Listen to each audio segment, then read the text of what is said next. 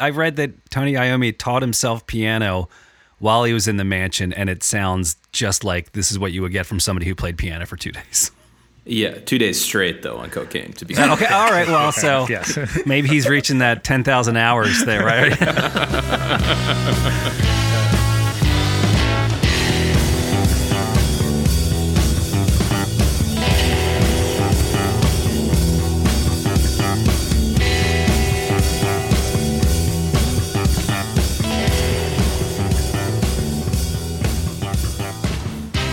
Hello and welcome to another week of 1001 Album Complaints, the show where lifelong friends and musicians dive deep into Robert Dimery's list of 1001 albums you must hear before you die. Each week we pick an album, we analyze it, we complain about it, we laud praise upon it. This week we've been listening to Black Sabbath's Volume 4. So very excited to get into this one, and we're going to shortly. But before we do, I just wanted to say that if you're enjoying listening to us blather on about all these records, feel free to go ahead and the best thing you can do for us is to go ahead and share this with another friend, a like-minded musical nerd, if you will, and go ahead and rate and review us on those various podcast apps you might use. We would really appreciate it. It means a lot to us. It's the wind beneath our wings, you might say. Well said, sir. Well said. Right. I think that's came up in a song at one point. And if you have any feedback for us, you can always email us at 1001albumcomplaints@gmail.com. And today, very exciting, I have some fan mail to read right here on the air. And in fact, the other boys in the studio have not heard this yet. Now, we are a little bit behind on our fan mail. The mailbox has been so stuffed full. Right. It's been a little hard to parse through what's going on. And then with all the spam, too, right? You know, Lots of spam. Real problem, and just in general. Arby's coupons usually make up the bulk of it. So I'm waiting for Rob to start reading a Viagra ad. Wait a minute. Right. Yeah, dude, Arby's causes erections. Right. Okay, good point. So I was wanted just gonna say that doesn't really make sense. I wanted to pass along. So Brett wrote, "Great podcast, guys." He's writing specifically after listening to the Sparks Kimono My House podcast. And he says, "This album," meaning the Sparks album, "absolutely sucked. I too was surprised at their catalog and thought their album cover art was the best part of them. I also thought of Zappa, like we did, and also ABBA and Trans-Siberian Orchestra." He says, "My initial thought was this woman has got some operatic yodeling voice going on the first track. It's kind of weird, kind of interesting.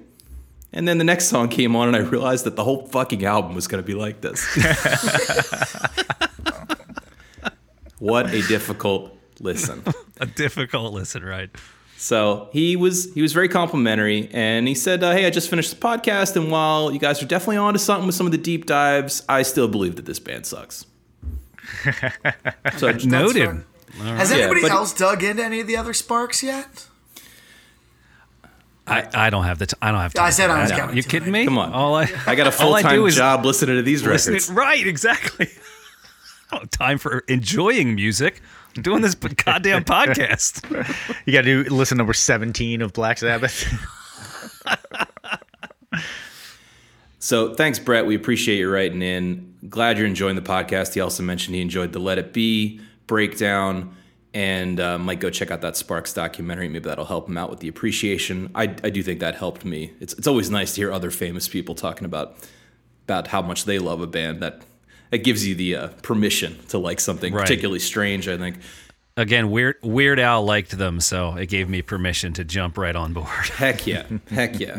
So we always appreciate that. Any feedback you want to give us, go for it. Like I said, this was the most cogent thing we've received so far, so thanks again.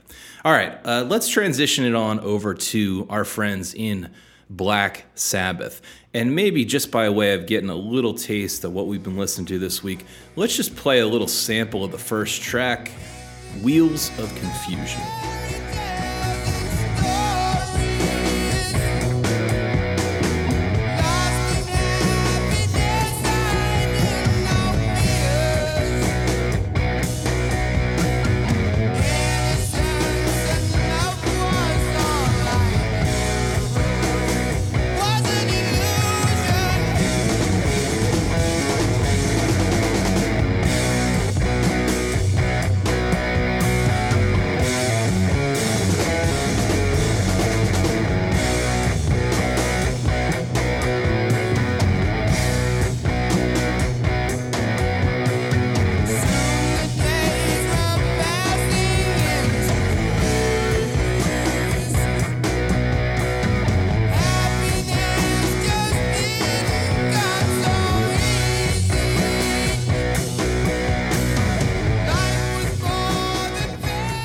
That was in case you'd never heard of the band Black Sabbath. They're a fairly popular outfit. They have a fairly well-known lead singer in Ozzy Osbourne. But I just wanted to make sure we got some music out of the way. Let's go around the room and have everyone introduce themselves and give an encapsulated tweet-length review of Black Sabbath's Volume 4. And to kick that off, I'm going to first go to Adam.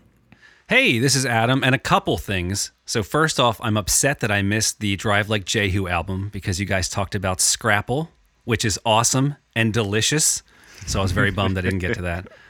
Regarding this album, so after being forced by record execs to change the name of the album from Snowblind to Volume 4, Black Sabbath poses the age-old question, how much cocaine is too much cocaine? To which the answer is yes. Excellent, excellent. Let's kick this over to Phil. Yeah, I mean, my impression is, it's a great record. It's a classic Sabbath record. I thought it was a little higher production value than the others. It was an interesting listen for me because I actually don't own this, and I sort of think of this as like the last of the early Sabbath records. I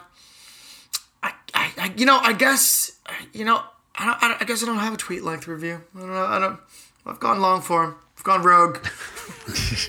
Just very, very Phil of you. Let's kick it right over to Tom.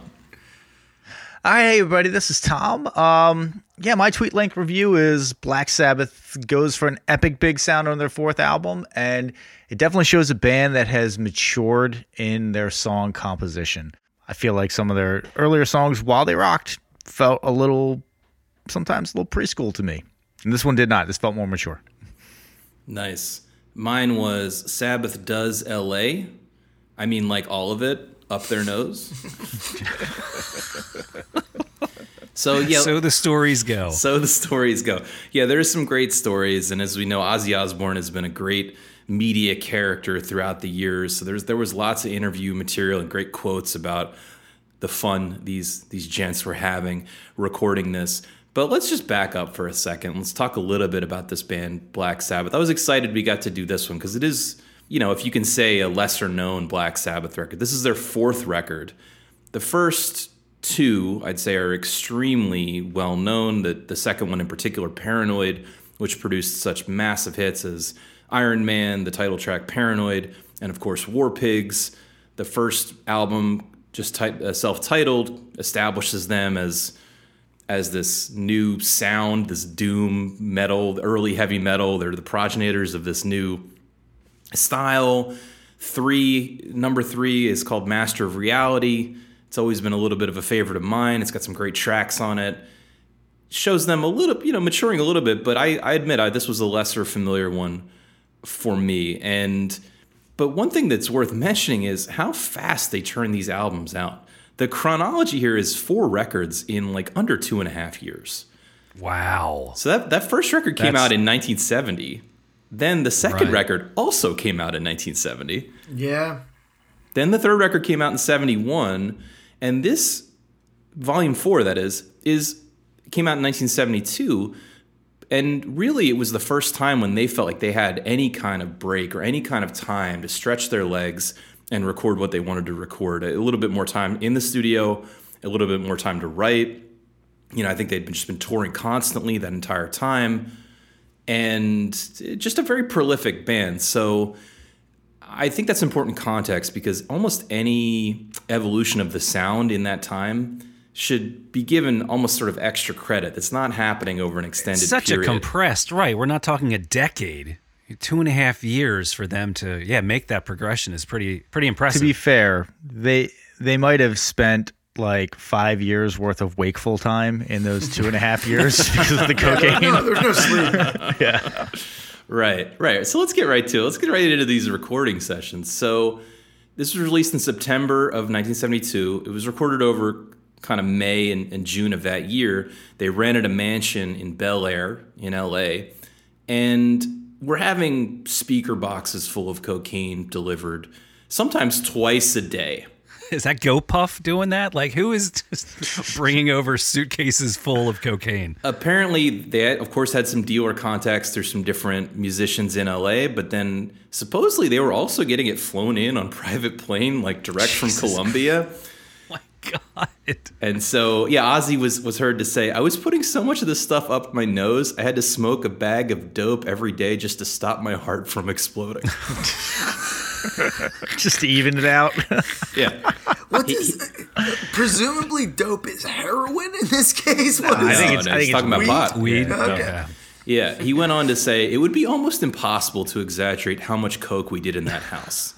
So here's the thing. You mentioned earlier, like, the epic tales of all the fun that they had making this album. That does not sound fun. It sounds like just pale drop sweat. That's like all I think about when just guys in there like shaking and drop sweat and then flop sweating and just, while you're trying to get this solo out. I know, I agree with you. And I think they feel more regretful of that. After that happened, they realized how paranoid it made them, how unhealthy it was, how it was not actually good for the band. It upped tensions and things like that. But at the time, doing copious amounts of stimulants. yeah, and they had really just discovered coke was the thing. They were really a booze and marijuana kind of outfit for those first few years. Nice and slowed down blues riffs, and that was their vibe. And then they It was still of heavy, but yeah. they discovered cocaine and they got really excited by it. And the other part of the vibe that I think is key here is this is the first thing they recorded outside of England. So they're from Birmingham, England, which is considered kind of a little bit of a backwater. The metal capital of England. It's also where Robert Plant and John Bonham are from, or right outside of there. So similar kind of area, and there is a story about them jamming with those guys. The other context here is that Black Sabbath had this really fast rise to world stardom. They had toured the world over the last couple of years, made these records after coming from what they considered a relatively small town, or I think what they would even describe as the aforementioned backwater. And now they're in LA, they're renting some super rich guy's mansion, and they're just wanting to live it up and just enjoy as much of American excess as possible. By the way, the guy that owned the mansion, Yep. John DuPont. Oh, yeah. As in the Delaware DuPont As family? in The murderer? Foxcatcher, yeah. As exactly. in Foxcatcher shit. John DuPont, yes. Like, I'll kill you and hide out in my tank. John DuPont. Died in jail. Wow. In jail, yeah. Right. And so for listeners, the DuPont family is a famously rich family, but they're particularly well known to us because their name is just on everything in our home state of Delaware. And this guy was the guy that shot the wrestler. He was played by Steve Carell in that film. Anyway, he owned the mansion. So they're just like running amok in this huge 6-bedroom. How old are they at this point? Because I'm thinking, They're definitely in their 20s. right. And so you give a bunch of 20-year-olds, a 12,000 square foot mansion and an unlimited supply of cocaine. Like, it's Right. gonna be the greatest. Well, not greatest, but I'm sure they're living it up. They were living it up. Speaking of living, and I heard this quoted in a couple different interviews. Unclear how apocryphal it is, but the estimates are that the record itself cost $60,000 and the cocaine bill was $75,000. Wow. $75,000 of like 1972 money, by the way, which Right. is, I mean, that has to be many hundreds of thousands of dollars. Like what, like $600,000 And for the I've got to cocaine in today's imagine, money? I mean, I've got to imagine the price per gram of cocaine has only gone up over time. I mean, this is what happens with commodities, right? So Well, you've actually, only gotten we're on- better at running that business. No, war on drugs is the price of cocaine has gone down. Price per gram of cocaine has gone down precipitously. Yeah, it has. Yeah. Well, then wait, that means they were doing even more cocaine. No, that means that they were paying more per gram. So the coke itself, I'm trying to think of like, I have no idea what cocaine prices are, but I do know that's like one of those tenets of like Sounds like the a war on lot. drugs. The war on drugs drove down the cost of drugs. Yeah. Yeah. Do we know how long they were actually in the mansion for? I know it just says that it was recorded in May of 72. I don't know if that was the month of May or just started in May. Did they get done in a week or was it? No, I think it was more like 4 weeks. It was something in Okay. that realm. And they had we should mention too, just in terms of the recording, the song Snowblind, which was the original title for the album, as Adam mentioned, a pretty obvious reference to cocaine. No. That the record company put the kibosh on. They had recorded that one back in England right before they came. So that was the only one that was recorded at a separate session. Oh, that's interesting. I'll have to go back and listen to the differences between the I guess the production or the recording and see if that one sticks out as obviously recorded in another, studio. The other interesting note, and their production on this record was already mentioned, is this is their first foray into producing their own record. They had worked for all three of the previous records with this guy called Roger Bain.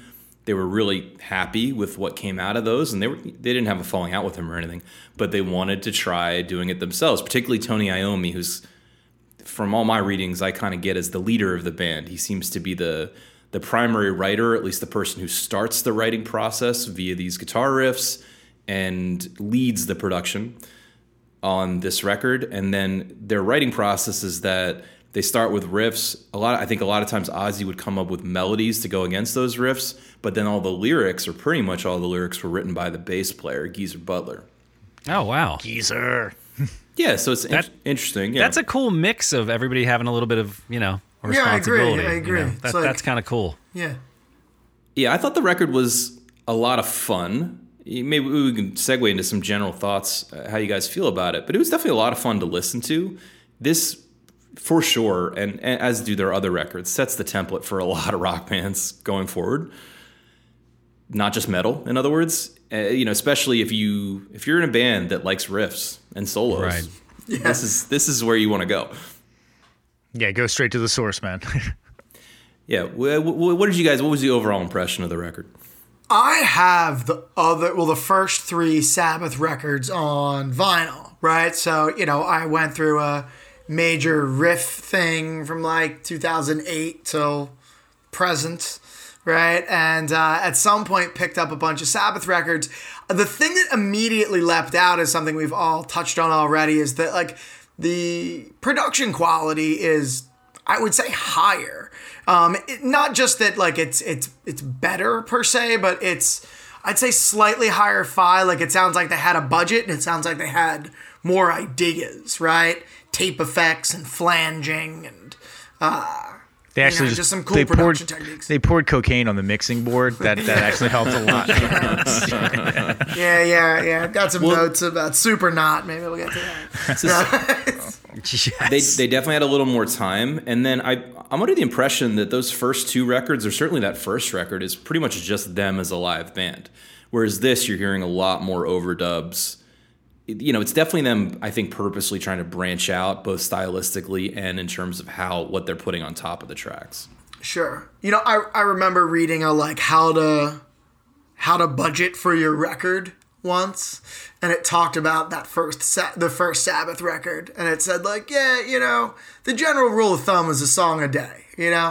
Yeah, sure, like the Beatles cut, with the Beatles and 48 hours, and Sabbath cut their first record in 72 hours. And it's like, you're not that band. Like, you didn't just play 70 shows in 50 days. Like you didn't just do that. And your band probably just isn't that good to start with. So, and I think there's absolutely truth to that. Sabbath always give me like a bit of like the band, like a British The Band vibe, in that I always feel like the wheels are going to come off, and then they never do. They just keep rolling like a machine. What struck me, I went back and listened to those first three Sabbath records this past week as well, just to get some additional context. And in particular, that first one, it had been a little while since I had heard it. It's such, right from the first couple notes, it is such a clear freaking mission statement of what they are about. It's astounding. Yeah. It's astounding. What's the first track on their debut? Oh, geez. It might just be called... It might be called Black Sabbath. Oh, is it just called Black Sabbath? Yeah, okay, I think I know. But like from the first interval drop in, you're just like, oh, this is the something first song new. is called Black This is Sabbath. some doom shit, Yeah, right? exactly, yeah. And if you were hearing that in 1970, I feel like that would have been pretty special. But that said... Wait.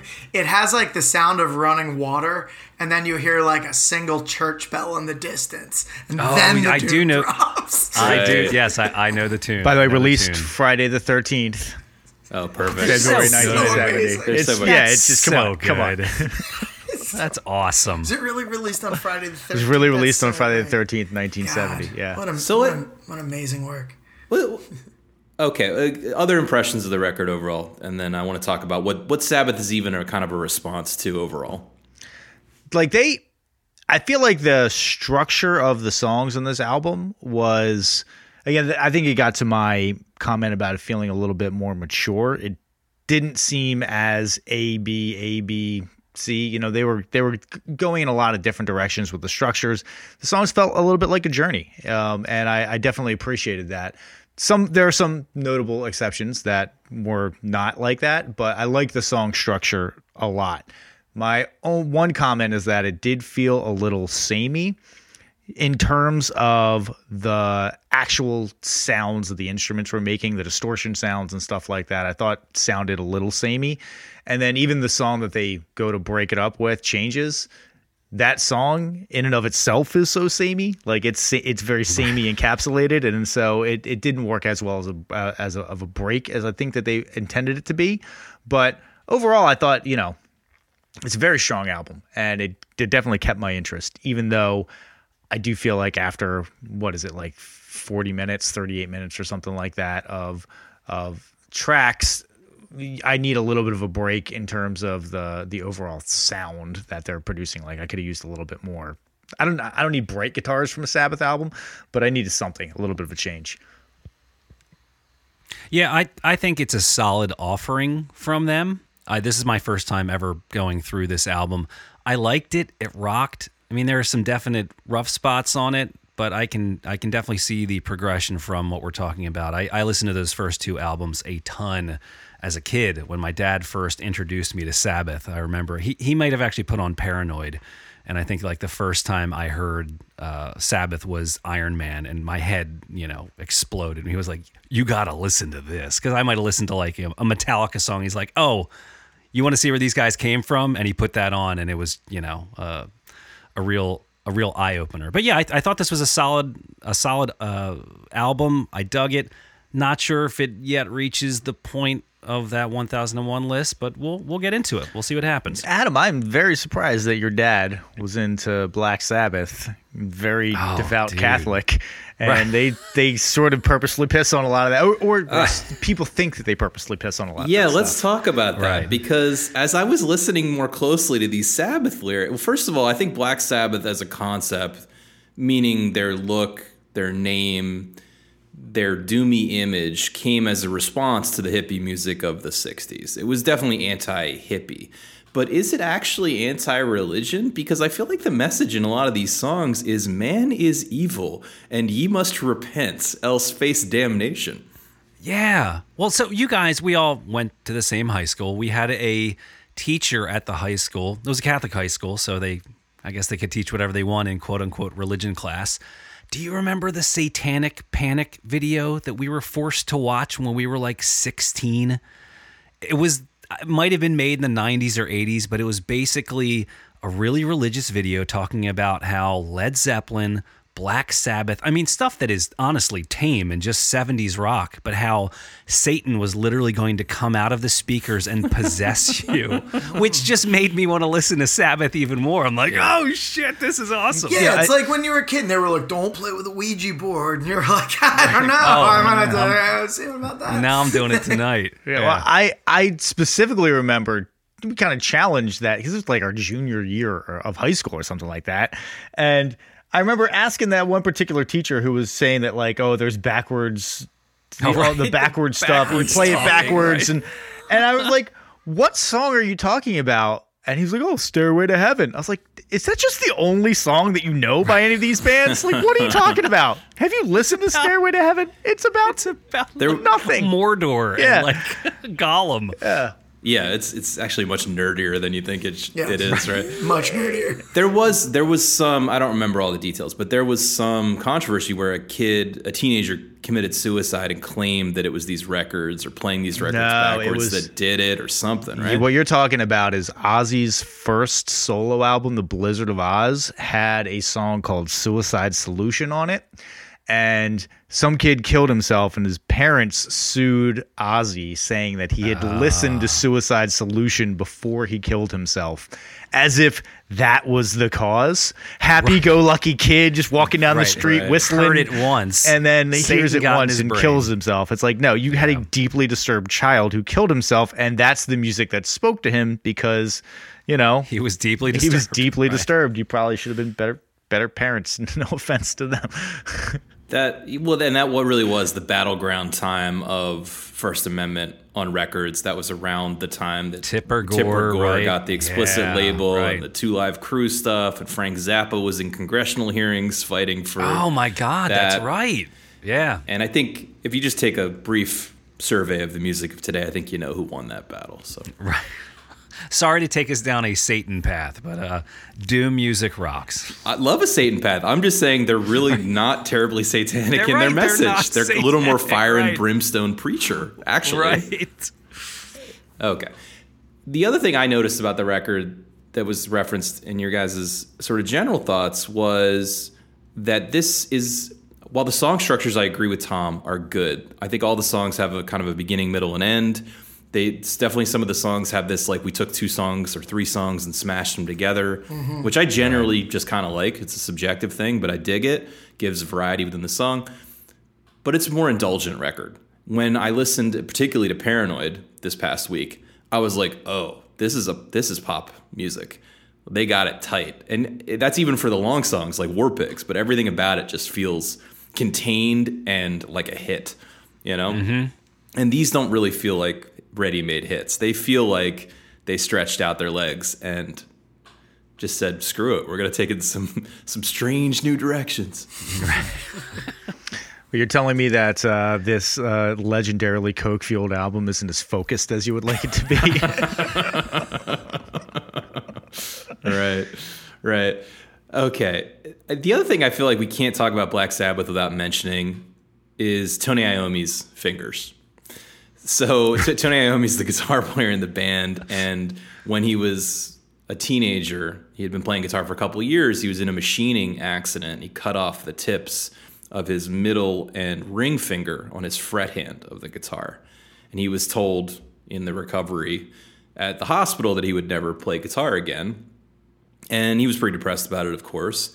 And then interestingly, a friend came in or something, and played him Django Reinhardt on guitar, another famous jazz guitar player who his fret hand was horribly burned in a fire, and he basically only had full use of 2 of the fingers. And he's amazingly fast and interesting guitar player. And it kind of inspired Tony Iommi to say, screw it, I'm going to do it, right? And he ends up creating, because he worked at this machine shop, he ended up creating this weird device that fits over and creates new tips on the fingers. Really? That's like plastic covered in leather or something. So that's what he's using. Now, I've never heard that. I mean, I knew about his fingers, but I didn't know about the homemade prosthesis that he did. Yeah. I'm pretty sure he uses that 100% of the time, and it is only just the tip. I think I saw a picture of his fingers. I think the ring finger has a little more off, but it's above the first knuckle and everything. Anyway, so he fought back. Now, interestingly, he's a lefty, so it never even occurred to him just to flip to the other side. That would have been the easiest thing to do. And strum with his bad hand, right? Correct. Yeah. Yes. Correct. But the reason I think it's important is because this led, at least in some part, to why they sound the way they do. Because what he noticed right away was that it was way harder to bend the strings with these prostheses. So they started detuning their guitars down from E down to E flat and down to D and even down to C sharp. And this had the added effect of creating, this really More low, doom. rumbly doom sound. That's awesome. So just thought I'd mention that. It was also before the time of super light strings. The string gauge variety that we have now was sort of maybe just coming on the scene, and was maybe even helped along by artists like this who wanted them to be super light, as those genres were developing. But he had fewer options then. He's playing 13s. Exactly, yeah. From being a kid. Right. So just detune that thing, which just makes the strings slacker, right? Right. We heard a little piece of Wheels of Confusion / The Straightener. I like how inconsistent they are with just naming these songs. Well, actually, let me start by saying, Black Sabbath, you have great song titles. What the hell does the straightener mean? Right. You got anything on that? The straightener is the best part of the song too. It doesn't mean anything. Okay, but let's listen. We listened to a little bit of this track. It's kind of at least 2 tracks in one, as I mentioned. So let's play a different spot of this one.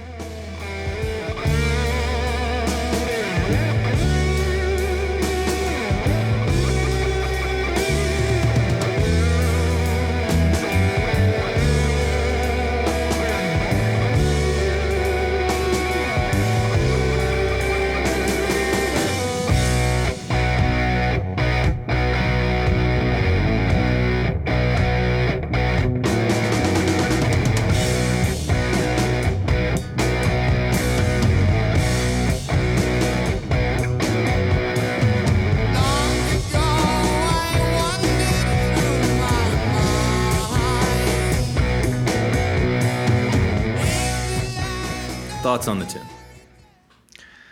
You know, I really like this device that they use here.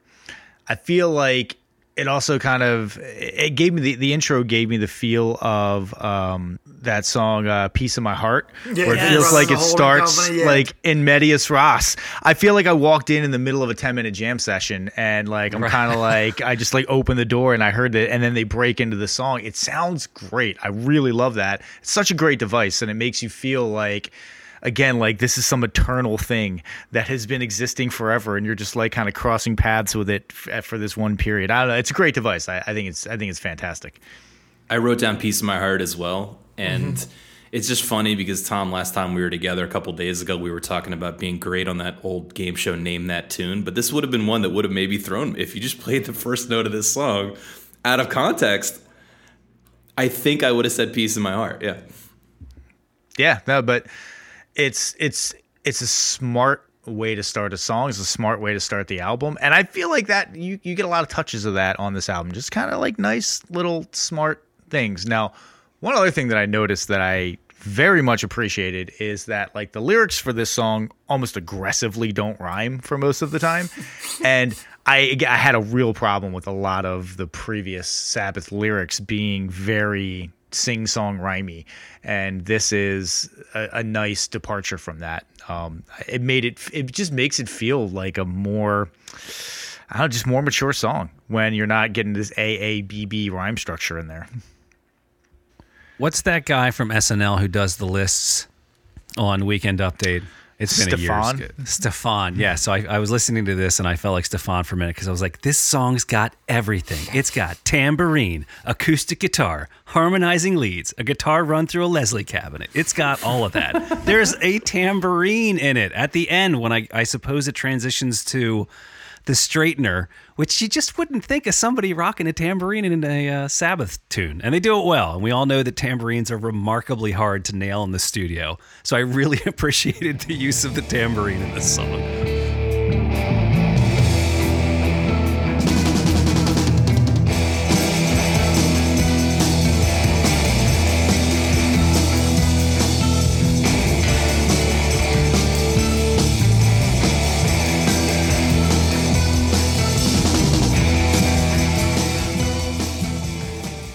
Do you guys know there's that background guitar that comes in right when the straightener starts, that kind of like not arpeggios, but they're kind of like playing through single notes, but it's not like solo-y. Yeah, what is the effect that they're using? I think that's the Leslie that Adam's Yeah, talking I think that's the Leslie spun up at full speed. Okay, It's like that a sounded clean really guitar, cool. Right? Yeah. Why don't you, for some of our listeners, Adam, why don't you just tell us what a Leslie is? Sure. So Leslie cabinet is typically a large wooden cabinet that's about 4 feet tall by 3 feet wide by 3 feet wide. It actually has inside of it 2 speakers. One speaker is in the base of it, and there's a chunk of foam sitting on top of that, and it's spinning. So essentially what you have, if you're standing at any one point in the room, as this thing spins, you're getting a chunk of the sound. That is also simultaneously spinning with a horn, another speaker in the top of this cabinet that's also spinning. So essentially what you get is the sound being thrown around the room, and you get kind of a Doppler effect, and it's very noticeable in the world of Hammond organs because you can hear them turn it on and turn it off. So it essentially takes the note and goes whoa whoa whoa whoa whoa whoa whoa whoa whoa whoa whoa whoa whoa whoa whoa whoa whoa, and you can speed it up. If you do that with a guitar, you get this sound.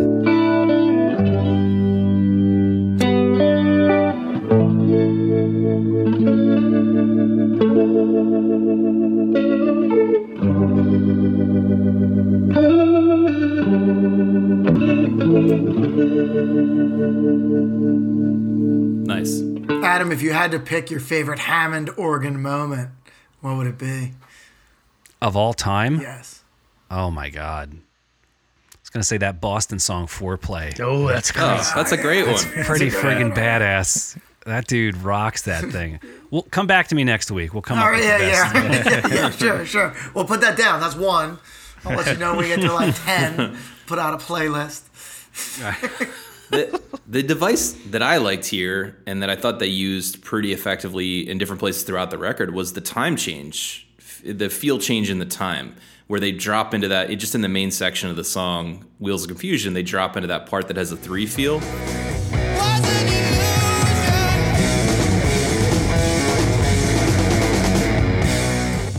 In actuality, it's 4 bars of 3 and 1 bar of 4, which adds up to 16, which I've learned semi-recently is a rhythmic device that is most commonly found in bossa nova music.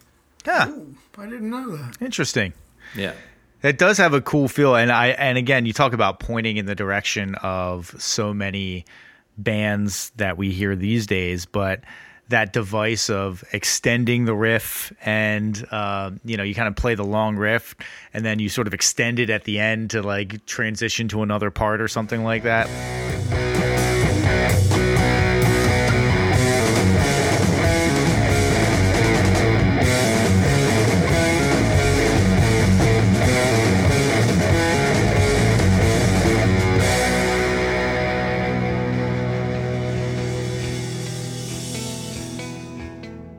I feel like that's so common these days, but I don't know if anybody was doing that before this. I don't know if this was like if they were, maybe they probably didn't know. It's probably not this song specifically that they originated on, but that device is very common in the metal world these days. I heard, God, was the song on the album called Coconut Records? It was like an indie hit. I feel like it had like a movie star in it. Is that Jason Schwartzman? Yeah, that's the one. Yeah, that hit has a similar device, Tom, where the verse is a bar of 6/4 and then a bar of 4/4.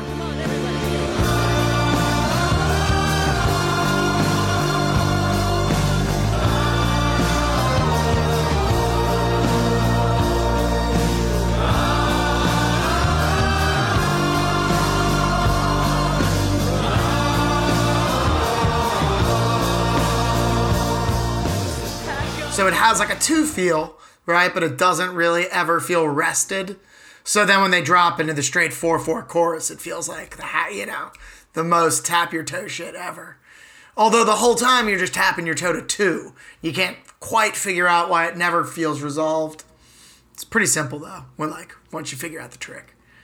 The other thing that this song makes me think of, and again, this is a style choice that Tony Iommi uses sort of throughout the Black Sabbath catalog. It's on display here, is the dueling guitar solo. Oh, yeah. Where the solos don't really have any knowledge of each other while they're going on. Oh, totally. Right. And it's just new. I mean, it feels like it's just noodling in 2 channels. It is noodling, yeah. When I listen to solos like this, I do wonder, was he listening back to the other one or not?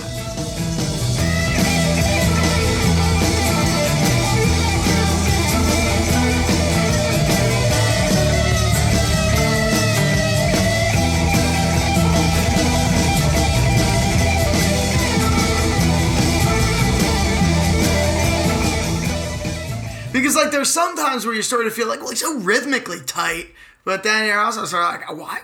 These are some odd choices. Like if you can hear the other guy going, Or in this case, it's him though as well. So.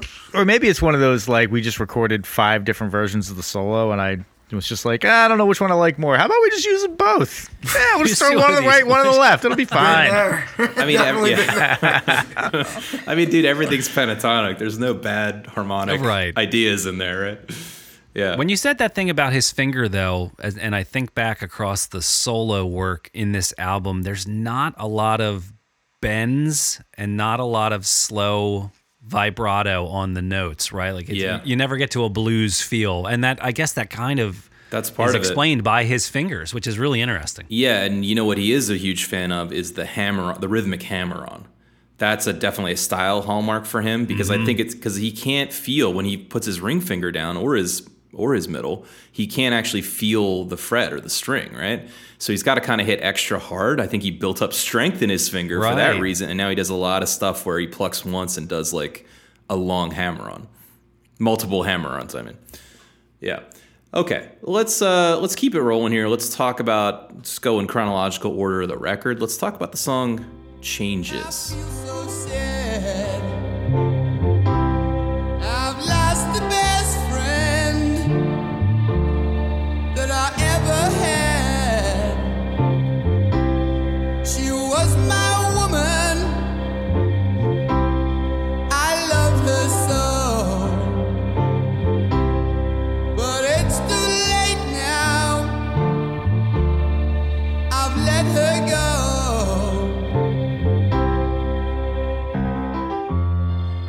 Bit of a departure. This gave me Spinal Tap vibes. And he sits down and he's like, "Oh, this is a real departure," and he's playing just like a D minor or something. This is one step up from Chopsticks or the Knuckles song. Because I read that Tony Iommi taught himself piano while he was in the mansion, and it sounds just like this is what you would get from somebody who played piano for 2 days. Yeah, 2 days straight, though, on cocaine, to be clear. Okay, all right, well, so maybe he's reaching that 10,000 hours there, right? Each hour counts for 5. It's definitely double time. Dog years and coke hours, so he actually played a lifetime worth of piano. I think this is a nice song. I kind of like it. I agree there's not a lot of variety within it, but I've come to like it. Part of why I've come to like it is because of the cover version by Charles Bradley that made its way into the Big Mouth cartoon theme. So that might be where people know it better from. Oh, wow. Okay. This was recorded. He's a soul guy who I think is passed away now, but it was recorded in the last 10 years. And it does a nice job with this song. But I think it's a nice little departure for them. This song is dying for a bridge. Like, listening to this song, I was like, if this song had a bridge, coming back into it would have been great. But I was, by the end of it, I was like, okay, I get it. Like, where's that? I'm so bored with what you're doing. I need you to make me want it again. And it never made me want it again. So, yeah, if this song had a bridge, it'd be a fantastic song. But without it, it just felt a little samey throughout. Yeah. I don't know. I also like this tune, Rob. I also sort of came back to this through the Charles Bradley version, which, I mean, no doubt, Tom, it's very fair. It's very fair feedback about the desire for a bridge. I also think that this highlights the production value, right? Like if you just like listen to the chorus, there's some kind of like tape flange chorus thing that's happening there that just isn't really present on the previous Sabbath records. Like, and Adam, I feel like Ozzy, he's opening up, right? You get to hear what he really sounds like. Yeah, I agree. I think he sounds great on this album. Yeah, sure. I think there's one or two songs that I probably have some critiques on, but yeah, I think he sounds great on this song. Actually, something that's interesting about Ozzy is like he actually is a great singer. Something that I think was maybe clear with those 90s reality TV shows. No matter how out of it he was, like he could still sing. Right. One thing I did notice, this album doesn't have a lot of double-tracked vocals. for Ozzy, like a lot, especially in a lot of the verses of the songs. Like sometimes they'll beef up a chorus with a double tracked vocal, but I feel like the double and maybe even triple tracked vocals was such a hallmark of later Ozzy. You listen to Crazy Train, you listen to like 80s Ozzy, and I feel like they were stacking 2 or 3 Ozzies on top of him to get and almost like an effect. But this was just Ozzy out there in front, and I thought it's a sign of a person who's got a powerful voice that they can compete with music that is this heavy with just a single tracked vocal, especially getting a lot of the verses. Tony Iommi's like, I'm getting 2 solos. Ozzy's like, I better get 2 vocal tracks, bro. I did think there's a turnaround that either happens at 116 or starts at 116 that I thought was really, in the absence of a bridge, I thought the turnaround to get back to the start of the verse was nice. It was tasty. It wasn't just 1-4-5 start back at the 1. There was a slight transition in there that brought you around over the course of 3 or 4 chords back into the verse, and it felt nice. It was well thought out. I know what you're talking about. It's like a little interlude, and then it sort of just starts over. Yeah. Yeah, well, I guess. Well, let's drop that in right now.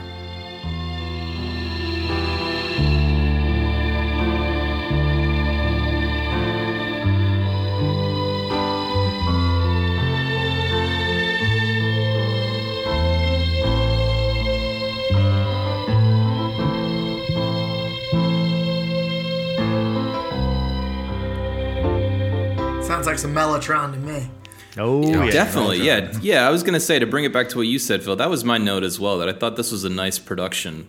Just the production itself, using the Mellotron, it just felt simple and effective, but like additive to their overall sound, and at least it texturally gave me a break from the record. Because if I had a complaint, Tom referenced it earlier, it feels a little, it wears you down over the course of a recording.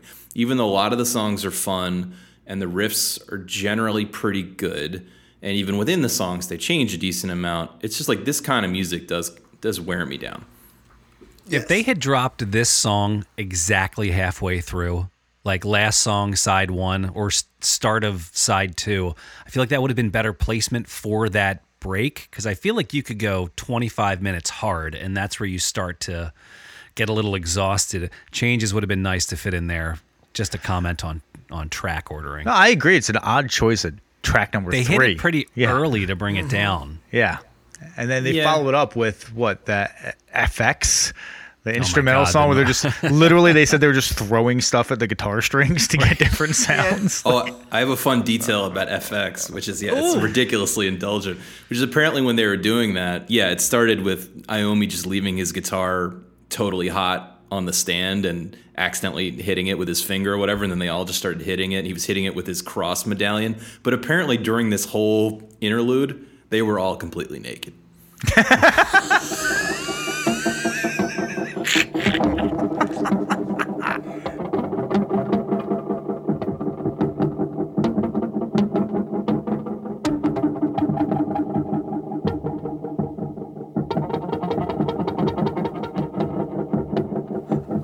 Cocaine's a terrible drug. Do you think this had to clear so many people though, right? Like the band was like, yeah, we're gonna do it, and then like somebody else presumably paid for the record and was like, I don't know about the minute 44 you burn on FX. What else do we have here? You know? And then what? They shoved cocaine up his nose, and then when they got further down the line, next time the question came up, they just had some coke ready for that. My last thought on Changes was, I think it is in fact about the drummer's divorce. But I thought it had maybe they accepted it as a band in the first place because it has a secret werewolf message. What? Secret werewolf message? What? Okay. That's what it always makes me think of when he's singing. Like, how can I relate this to Doom? I've been going through Changes, so he's turning into a werewolf. Yeah, it has like a creepiness to it, almost like Nature's Way made me feel really creepy. Oh, I feel you. Okay. Well, I do find it odd, though, that the Geezer Butler, the bassist, wrote the lyrics about the drummer's divorce. So, like, that just seems odd to me. Like, I'm like, oh, if one of you guys was going through a divorce, I wouldn't be like, hey, I wrote a song about your divorce. You want to listen to it? Here's how you feel right now. Yeah. What the fuck? Actually, you know what else is interesting that you say that, Tom? This song, like, the band never drops in, right? It's just, there's no drummer. No drummer. No. Yeah, that was their way to get him involved, I guess. Oh, he gets a participation award. They're like, I tell you what, you know what, buddy? I'll give you some cocaine. It'll make it feel better.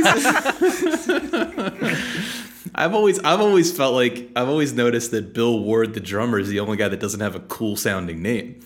You got Ozzy, you got Geezer, and then you got Tony Iommi, which is his real name, but it has a cool stage name vibe to it. And you just got a guy called Bill.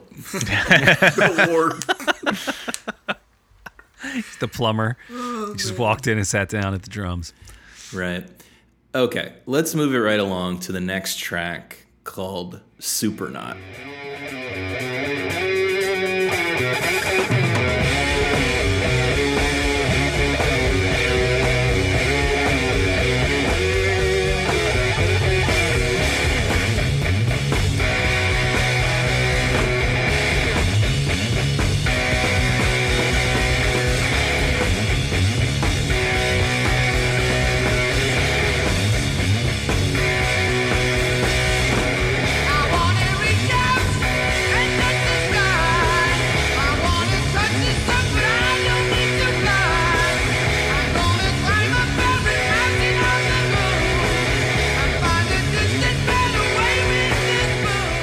Oh, this is the one I was like, my first note is I want to see this live in like 1972. Yes. Like 1972, Right. I want to see this live. And oh my God. This rocks. It rocks hard. pretty It damn rocks hard. I agree. Yeah. So, first of all, awesome title again, guys. Yes. I'm into it. Yes. This is, well, so a quick anecdote about this one is apparently there was only one time it ever happened that Zeppelin and Sabbath were in the studio at the same time and jammed together. Whoa. And as Bill Ward tells it, all starts when Bonham comes into the studio, sits down at Bill Ward's drum kit and starts playing this song. And that was like the song, that was his favorite Black Sabbath song. So he said it escalated from there into a crazy situation. Bonham was there, Plant was there, John Paul Jones was there. Page was not there. And his comment was that Bonzo was kicking the crap out of my drum kit. He was like, this dude's bass drum work was incredible. Ward saying, I played 2 bass drums, and they only let him play 1 in Led Zeppelin. So They only let him play. I love that. John Bonham, you only get 1 drum. Aw. But apparently it was also Frank Zappa's stated favorite song. A lot of people have commented on why they like this song. Did you guys notice that on Spotify it has a weird lower number of plays, though, than every other track on this record? It might have been a vestige of I noticed there were different remasters of the record on Spotify. Right. But on the one I was listening to, compared to the other tracks on the same record, it was way lower. It was like 700,000 versus multiple millions or something. I didn't understand. I'm looking at the 2014 remaster, which is what I listened to primarily. That looks pretty balanced to me. I think one of the things that makes this tune, this riff specifically, it's not that great. I mean, it's a great riff, but there's nothing crazy about it. It's the slide that they do. So he doesn't just fret the note. It's this ounda.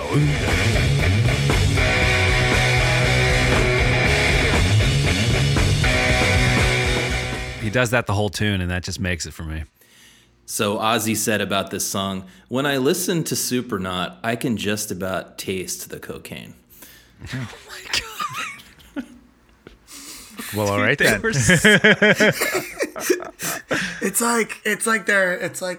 Are they influencers? Are they like internet marketers for cocaine? Yeah, they have like they've got like an interest in like a Colombian cartel. They're like, yeah, exactly. They got like a 1% non-voting rights. You know. So what about, we haven't touched on the little island kind of breakdown with the weird. Yeah, what is mix that? down and- 245. I thought it was in a Doobie Brothers song for a second.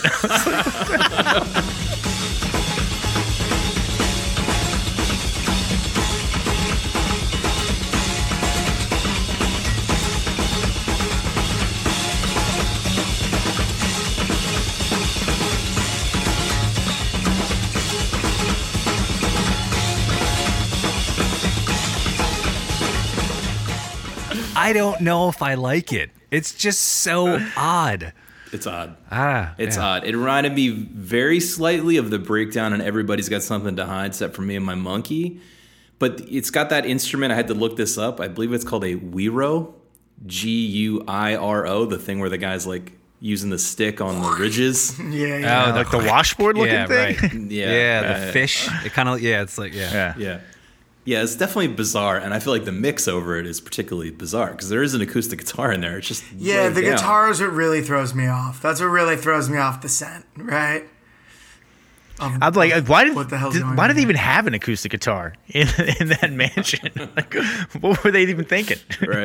right. Yeah, I don't know. I thought that lyrically, this song kind of cracked me up because I mean, Sabbath lyrics, you're just gonna get kind of rock lyrics. Don't try to reach me because I'll tear up your mind. I've seen the future. I've left it behind. Oh, like he's like trying to come off like it's really deep shit, but it's like really okay. I mean, I guess. That reminds me of this other anecdote I heard about their time in this mansion where obviously they were so high on cocaine. A lot of people would stop by, right? Because one, they knew they had great drugs. They said Pete Townsend came by, like Deep Purple, their whole crew came by. And one of the band members related an anecdote where I think it was the Deep Purple roadies or something came by. And Tony Iommi was so high that he pretended to be a ghost, like with a bed sheet over his head, and like legitimately thought he was scaring these people. And they were just confused. Yeah, I did have one note on here that I praised Ozzy's ability to sing a little bit earlier. I'm going to walk it back a little bit because he sure writes a melody and sticks with it. There is not a lot of vamping. He really does. Just like these are the exact notes I'm going to sing the entire time. You know, This song has 4 notes. Yeah. This song has Yeah. 5. I feel like at least he's in the earlier records, he is just singing exactly what the guitar is playing, like quite often. So at least he's broken away from that. But yeah, I agree. But that in a way, that almost gives me more of the jam feel of this song. Like it was just born of a jam. And this is the only line Ozzy could come up with. And yeah, he just stuck with it. I've got to give it to Iommi, though. He goes back and doubles a lot of the guitars, right? There's like this hard pan harmony on the right-hand side. It's just interesting. I don't know. It's probably not that interesting. It's probably like a 4th or a 5th, right? But it's tight. It's not what we hear on Wheels of Confusion, right? Which is just 2 hard pan tracks just blazing away. This is like he had some sense of what he did, and he went and stacked it up, and it's pretty fast. Like, this wouldn't have been easy with 2-track tape and a lot of cocaine. Right. Well, see, I was listening for those harmonies as well, Phil, especially since Tom and I are about to go into the studio and record some similar genre music shortly. And I thought he's mostly just doing octaves. And so, like, you know what I mean? Like, and like the aesthetic is to not get in the way of the lines. But I'd be curious to hear if you think you hear something else. I think a lot of times he does the line and then he octaves it.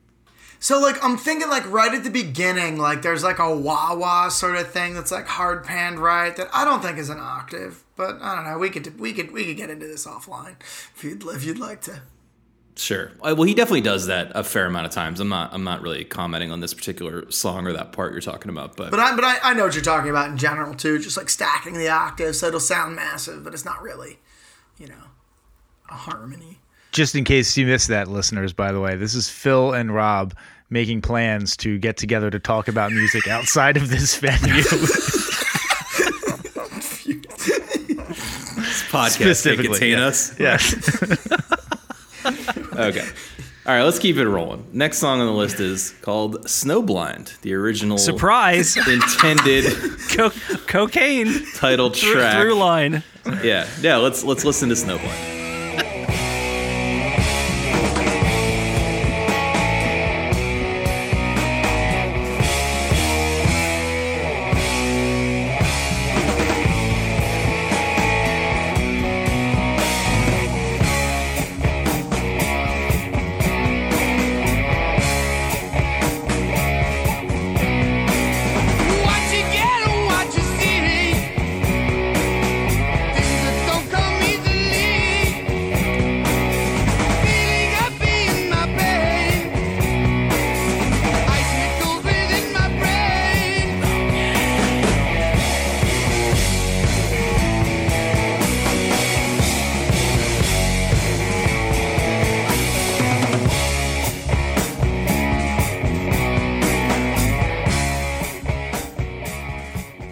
thoughts? I mean, it rips. I don't know. Yeah. Yeah, I thought this was a mediocre riff at best, and I think this is one of his more well-known songs. I know people freak out when he does this live. I had never actually heard it. I'd heard of this song, but I'd never actually heard it. Doesn't do much for me. There's a couple goofy things in there, like they whisper cocaine at the 40-second mark. Like, come on, dude. Like, are you that obsessed? Like, you're doing blow all day. Do you really have to? And the song's called Snowblind. You want the album to be called Snowblind. Ozzy's like, I don't think they're gonna get it. Let's whisper blatantly cocaine in the right channel at the 40-second mark. Oh, okay, that's it. Well, I mean, this is the band that had a song in their previous album called Sweet Leaf that they had to start with a coughing sound in case you missed what that was about. Yeah, right. Not giving the audience a lot of credit on this one. Again, I have a quote from Ozzy. He's explaining that by saying, "We wrote Snowblind because cocaine was the most amazing discovery of our lives."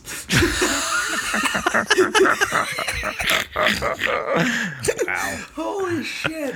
But listen, for a song fueled by and about cocaine, it's very plotting. And Yes. Totally. It's more like classic Sabbath. It's just a little more like like a groove off one of the first 3 records. Maybe even like a throwaway from those first 3 records. And it bothered me. There is actually throughout the whole song, when they pick through the chord, one of the notes is blatantly out of tune. I mean, the guitar is straight up out of tune. I don't know if it's the G string. I was reading that I think Iommi played an SG, a Gibson SG. I heard that those are apparently notorious for having their G string go out of tune. Has to do with the physics of where the tuning peg is with the nut. But it just, or it's not intonated well, but it just bothered me the whole, like once I locked in on that, the rest of the song was ruined for me because I was just waiting for it to come the next time and be like, oh God, it's still out of tune.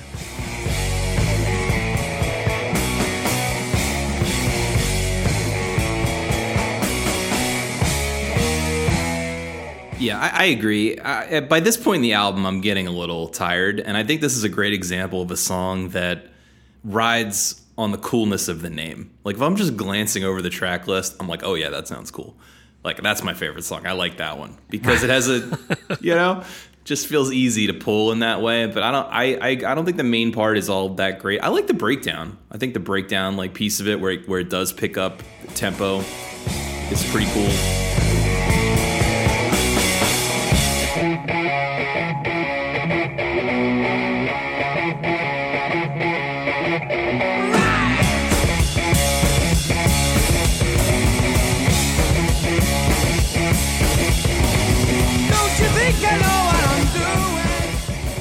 I like I guess it's the chorus.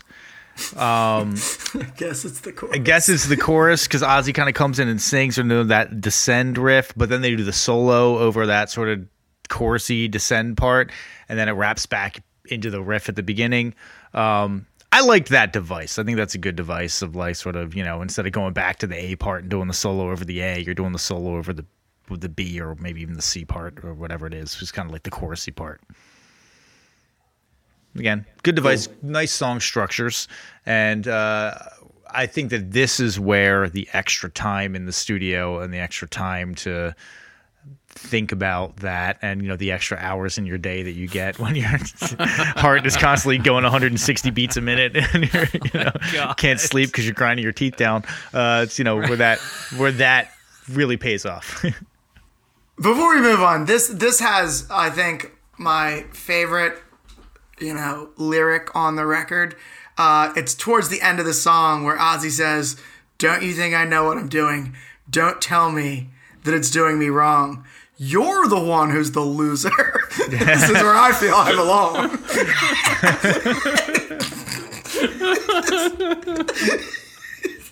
Yeah, so he really lets you know where he's at on it at this point.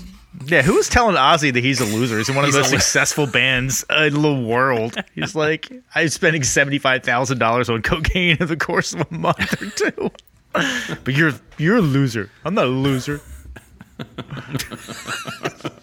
All right, let's We've gone on a bit here. Let's go on to the last track on our list, Cornucopia. Let's play a snippet of that.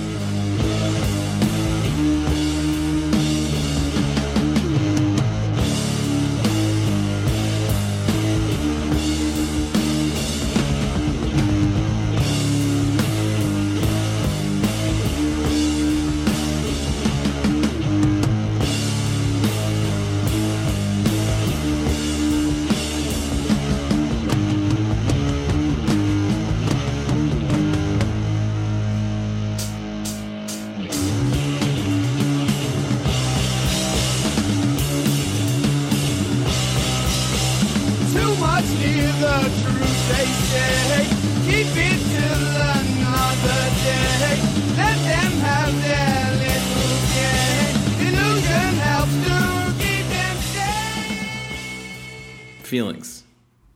It gives me the same vibe as the Cream riff Politician. Like, it's really doomy and really evil, but it feels a little ripped off to me. Just a little. Oh, there's not a lot to it. There's not a lot to it. Yeah, I thought this had a good intro. Adam, I think, referenced the song Godzilla by Blue Oyster Cult a little bit. Was that what you were referring to there, Adam? Oh, I just meant I could picture Godzilla coming out of the ocean to this, but now I got to go listen to Godzilla by Blue Oyster Cult. Oh yeah, it's a fun song. Oh, that's a great song. Because I was wondering if this was even more detuned than normal, like if this was one of the first forays into drop C sharp or something. Right. Yeah. Right. But it really peters out. And again, like by this point in the album, I'm thirsting for a break, which I guess is coming up next in the form of Laguna Sunrise. I just thought that a little disappointing. I have two notes on here. One is that this sound describes what it feels like. That sound of the riff describes to me what it feels like when you have just tipped over the edge into Too Drunk, and you're it feels a little sloshy and like. And then the part that they kick into it, like it's like 207. They kick into that part.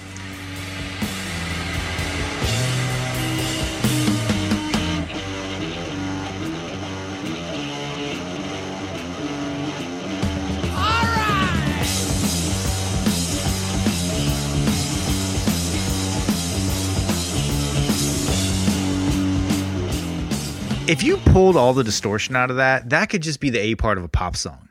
Like, it felt very, like, bright to me, but it was distorted to hell. But it, like, the riff itself felt bright, especially compared to how heavy the intro riff is. Yeah. I just thought it was an odd choice. That transition there actually is what kept me throughout the song. Rob, you mentioned, like, it gets a little, it drags on a bit. When it hit that point, that was at least enough to give me another little carrot to continue moving down the line. It switched it up a bit, which I appreciated. Ozzy, though, I think he's sharp almost the entire time in this song. I don't know if, I guess I should listen to the others and see how high this is in terms of the register of where he's singing for the rest of the album. But this, again, as much as I love this tune, it was a bit tough to get through it. Yeah, I would say, too, that just the overall distortion element kind of bumped me. It felt muddier. It's already a muddy album, in terms of the tone, right? And it felt like if Rob, if you had told me that they had recorded this one in England and this was the Odd Man Out, I would have believed it, because this just sounds, just compressed and just like squished down, whereas everything else, while it's heavy, seems to breathe a bit more. I never considered that this was super tuned down, because I do hear what you guys are saying about this sounding like it drags in like a weird way, right? Like you're saying, like it's sludgier. Cool. Any other thoughts on this tune before we wrap it up here, boys? Nah, let's get to the voting, because I'm curious. I'm curious to hear what you guys got to say. I'm curious to hear what I'm going to say. Me too. So we've been discussing Black Sabbath's Volume 4, a record that famed rock critic Lester Bangs called the sound of drug-taking, beer-guzzling hooligans from Britain's oft-pilloried cultural armpit, let loose in L.A. He's such a bitch. Do we agree? No, you're the loser. Right. Does Black Sabbath's Volume 4 belong on the list of 1001 albums you must hear before you die, Adam? I like this album. It's a good album. I'll listen to it again. I think it's a solid offering from Black Sabbath. I don't think it reaches the level of an album that you need to hear. I saw that the first two Black Sabbath albums are on the list. I think those are much more important in terms of the canon of rock and metal. So I would say those two, we haven't reviewed those, but those would be more likely to be on my list. So I'm going to say no on this album. Phil, goes to you. Adam, I'm so glad you just gave me the update on the status of Black Sabbath and Paranoid, because I was right there. I'm also wavering, but I think I'm with you. I think you can pass, and I am going to pass on Black Sabbath Volume 4. I liked this record too. I actually own the first 3 Sabbath records, and I'll probably buy this. I thought it was awesome. But I also agree that if I'm comparing it to, some of the other Sabbath records, I'm going to give it a no. Tom. Ooh, again, I didn't know how I was going to vote until I heard you two guys say that it was a no. It's going to actually make me vote yes on keeping it on. Contrarian to the end. No, honestly, I think that this is a fun album. I think it's a great album. I think that if you are interested in the direction that heavy metal went and all the various splinter genres of metal, it helps to point a lot in those directions. I also think that this isn't something that you're not going to hear if you're not seeking it out, and I think you should hear it. Yeah, so I'm going to give it a yes. It just ekes its way in, just barely gets its way in. Yeah, I actually feel pretty similarly to Tom, and I think I'm going to land on the side of yes. Reason being, I agree with everything that was said. It's really close for me. It's a real squeaker. I enjoyed the record. I'll definitely listen to it again. It's a lot of fun. If you like riff rock and heavy music and just rock and roll, it's good.